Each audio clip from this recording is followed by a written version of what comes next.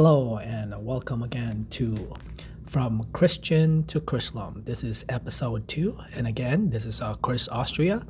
Episode 2, I will cover the ceremony for my conversion to Islam, which happened last Friday.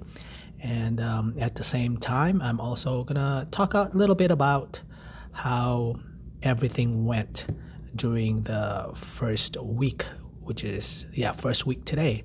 Talk about what I went through, if there's any changes and so on and so forth. So I hope that you stick around and listen to what I'm about to say.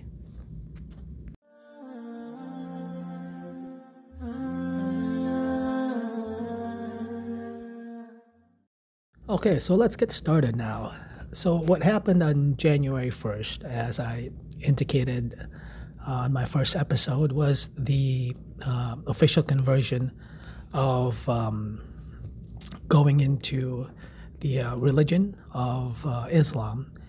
And it's strange that during that day, there was a snowstorm that just started. We were worried the day before if we were going to push through it because there was a snowstorm, and certainly I didn't want to put anyone in danger who will attend the ceremony. But I feel so overwhelmed with gratitude because everyone who promised and committed to being there was there, and obviously it was a very small gathering, small ceremony because of COVID. But it was clear the most important people in my life were there. I am so happy. I think that made everything even worth it because seeing my loved ones were there. My wife Lucille was there, my children BJ, Joanna, Benito, Nikki, and CJ, and Joanna's husband James, and BJ's wife Jane, and then their friend Amy, and then obviously my grandchildren Luna, Amina, and Lupin were there as well.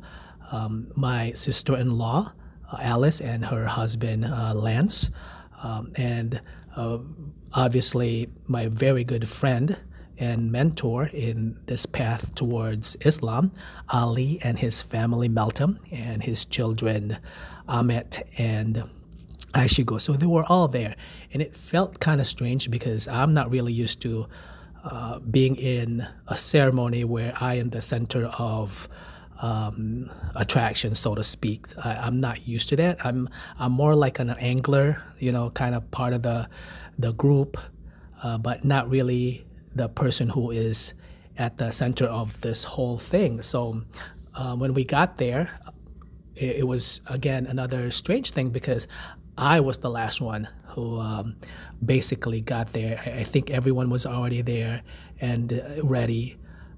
We had a meal first, all prepared by my friend Ali. We had a meal first, and then we went through the ceremony. The ceremony was beautiful. Ali did this PowerPoint and actually did kind of a lecture, being a professor and teacher himself. It was very educational. I think he was able to communicate in such a succinct manner what it is like to be a Muslim. And obviously my families were engaged in listening to it. And then I got gifts, wonderful gifts from the Turkish community. I also got a surprise greeting from basketball player Enes Kanter, and that was also something that is, surprising. I was really surprised, and I was taken aback.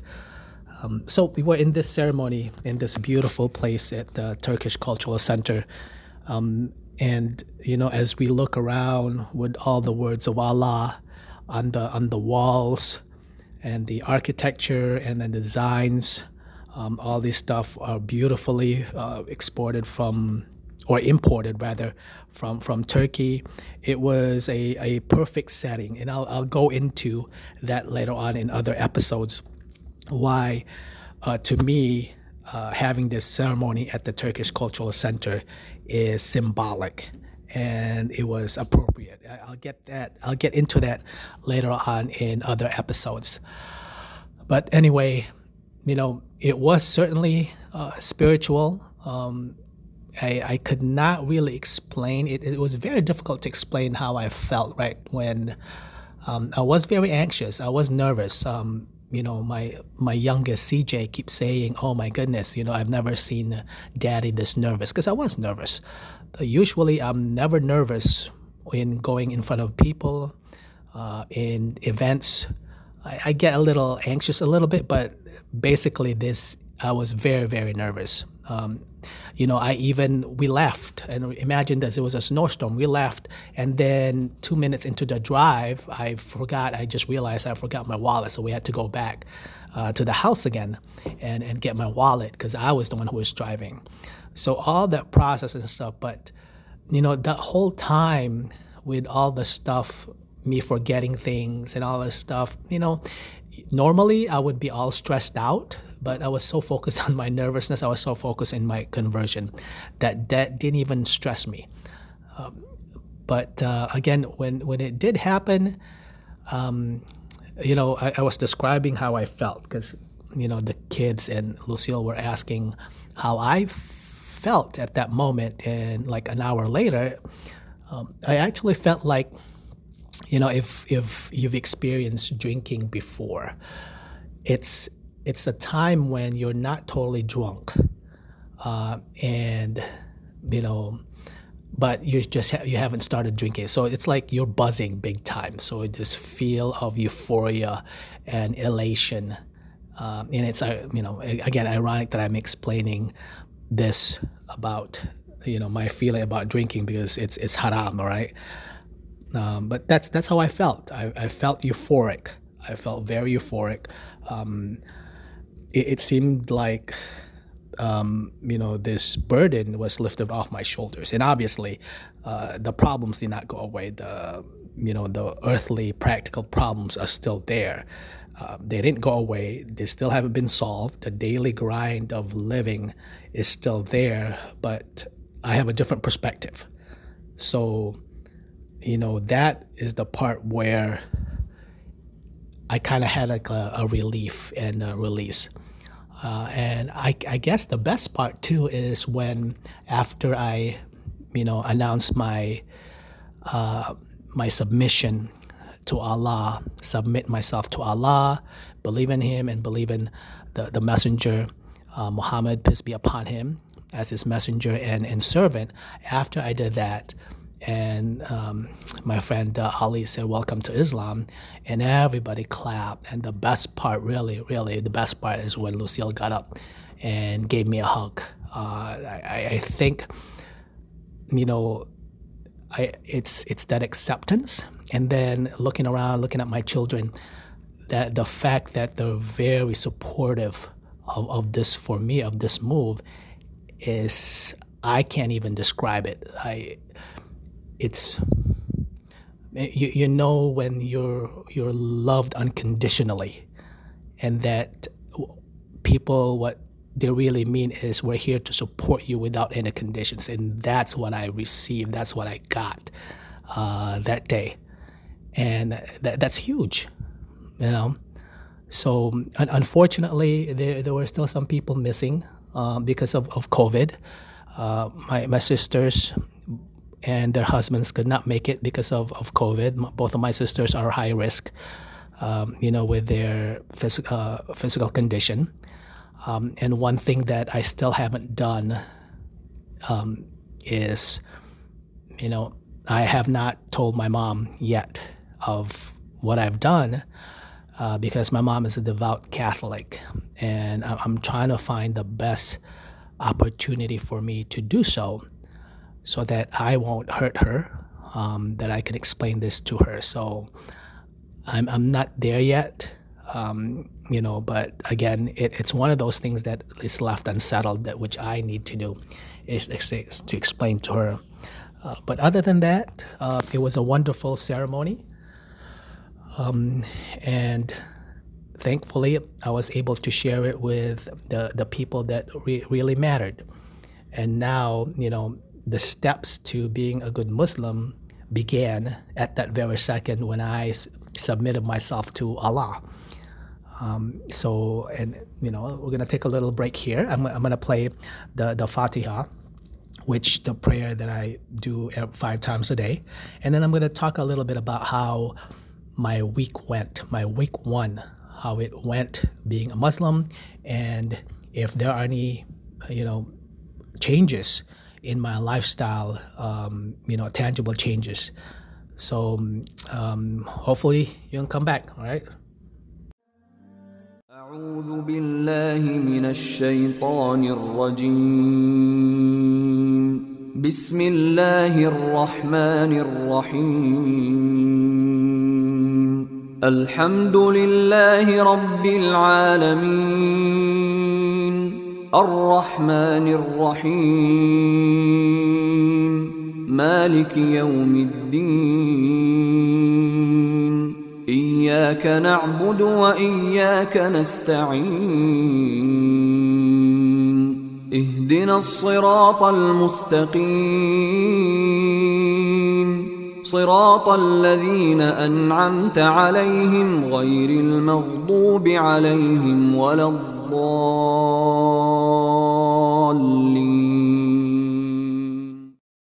Welcome back. This is Chris Austria again, and you are listening to my podcast From Christian to Chrislam. So now I'm about to talk about how my week went, my very first week of being a Muslim. So one of the things that I really worried about is the daily routine of being a good Muslim. Because for me, I love routines, but I have lazy routines. My routines typically is just lying around reading, watching TV, reading. I don't want to be bothered. I don't want to be inconvenienced. And I know, my wife knows that, and my children knows that I don't like changes, big changes during my day. And I'm kind of set in that way. So being Muslim, this is something, out of character. So the first thing that obviously is a very clear change in my lifestyle is the prayer, the 5-day prayers that I need to do to fulfill my duty in my submission to Allah. And the wonderful thing is, one of the gifts that my friend Ali gave me and his wife is this alarm clock. And the alarm clock notifies you that, the call to prayer when it's time to pray. And, if you set it up in the loud setting, it's very loud. So in the house, it's there, and everyone in the house literally hears that when it's time for me to pray. My kids have been very awesome. CJ a lot of times would say, "Hey, Daddy, it's time to pray." And I said, "Yeah, I know. I have an hour until an hour and a half to do this. I don't have to do it right now." And wonderfully, he said, "Why don't you just do it now? Just do it now. Why wait?" A couple of times I was at work, and Joanna heard the alarm, and she texted me. She said, "Hey, Daddy, it's time to pray." So even Nikki is like, "I think that's your prayer now." So, it's like a team effort. It's a very relaxed team effort. There was a challenge. My very first challenge about prayer was Saturday. The very first day of being in Islam. So Lucille and I were at a couple of stores, we were shopping, and it was time for me to pray. And as you know, because of COVID, all the department store dressing rooms were closed. So there's no way. I was at the store, Marshall's, trying to look for places to pray, and there was nowhere. I went to one of the workers there. I said, "Is it okay if I just go behind that barricade where you have your dressing rooms and stuff, and so I could just pray?" And the person said, no, I don't think I can. Obviously, if I had talked to the manager, if I pursued that, they would have let me, right? But, I didn't want to put the kid in an awkward situation. So I said, okay, thank you. So we went to Nordstrom Rack, and the same thing, I was running out of time. I was just looking around where I could do this. One of the options that Lucille said is, why don't we just, you could do it in the bathroom, but the bathroom was, obviously, it's disgusting. So she said, should we go home? I said, no, we're here. We're not going home. So at Nordstrom Rack, I actually looked around and I found a place. It's near the staff room, and in between the staff room and the bathroom, I saw a couple of workers, and I asked them if I could pray in the corner, and they said, yes, go ahead. So I did. I prayed, obviously very awkwardly, because I haven't memorized the Fatiha. I haven't memorized the routine yet. I was actually fumbling. And people were walking by looking at me, but the moment I started the prayer, the moment I started closing my eyes, the moment I say Allah Akbar, it as if everything just went away. The one thing I can describe is when I'm playing basketball or when I'm playing tennis. When I'm in the moment, I could care less. It doesn't really matter. I don't hear anyone. I'm so focused on what I'm doing that I shut out everything that's happening around me. I was in a zone. Pretty much, I was in a zone. So that happened. I could have just told Lucille, yeah, let's go home so I can pray at home in private, or I heard that you can do it in the car. But at the same time, I just, the day before, I just submitted myself to Allah. And accepted him as my master. And the very first opportunity, the very first test, really, if I didn't pray and I come up with this excuse, then I've already failed. And I know my friend Ali said that I'm exempted for a lot of this stuff because I'm just learning. But again, that's not the point. I think you're given a test. And it's that test that, what do you do now? If you can't stand up to your faith, you can't stand up to something little with this, then what are you going to do when the big test comes in, right? So I was glad I did that. And throughout the week, we've been, Lucille and I have been finding ways for me to, make my prayer easily. Because again, like in the Quran, it says, Allah doesn't set out things to make your life difficult. It's supposed to, your life on earth is supposed to be, a place where you can function and have an easy life. Allah wants you to follow His rules as easier as possible, right? So, I was able to do that, and it's a lot easier here at work because there's a prayer room with that, and that this week, I think I didn't really feel a burden of the whole thing, and I know the test is gonna later come. Secondly, it's when it comes to the food. I thought I was gonna struggle with it, but didn't really seem that big of a deal now. Again, the kids and Lucille have been very supportive. I haven't even asked them to do anything special, but I think in their own way, they're trying to go out of their way to accommodate me in terms of how to prepare food and stuff. So that has been making my transition a lot easier, right? I think one of the most important thing also, that's why this thing becomes easier, because I have a mentor. I have certainly a coach with my friend Ali and his wife Meltem, being mentored by them in terms of teaching me a lot of the stuff that good Muslims need to do. And, Ali has provided me with a bunch of books. So I've been consuming so many stuff, reading constantly, reading about the Quran, reading these books that, especially books from Gulen. I've been reading about that. Been listening to Numan Ali Khan, and this guy is just awesome. The way he explains the Quran in such practical sense, and it makes sense. It makes sense to me, at least. The way even the books that I read from Gulen, also they make sense in terms of how to live your life on this earth, and going through the trials and problems of this world, and at the same time following the will of Allah. So I thought, again, in kind of close this up, I thought I was going to have a tough time this week, kind of like a withdrawal process kind of thing. When you go into something new, you kind of have a withdrawal, but that's not happening. What is happening, though, is that, there's certainly a change that's that's happening internally, emotionally and intellectually with me. Which I will eventually share with you guys, because I need to sort them out first, and what's going on. I've already, obviously, because she's my wife, I've already told Lucille what's going on, but I need to sort this out to really see what's going on, because it is a change that is happening.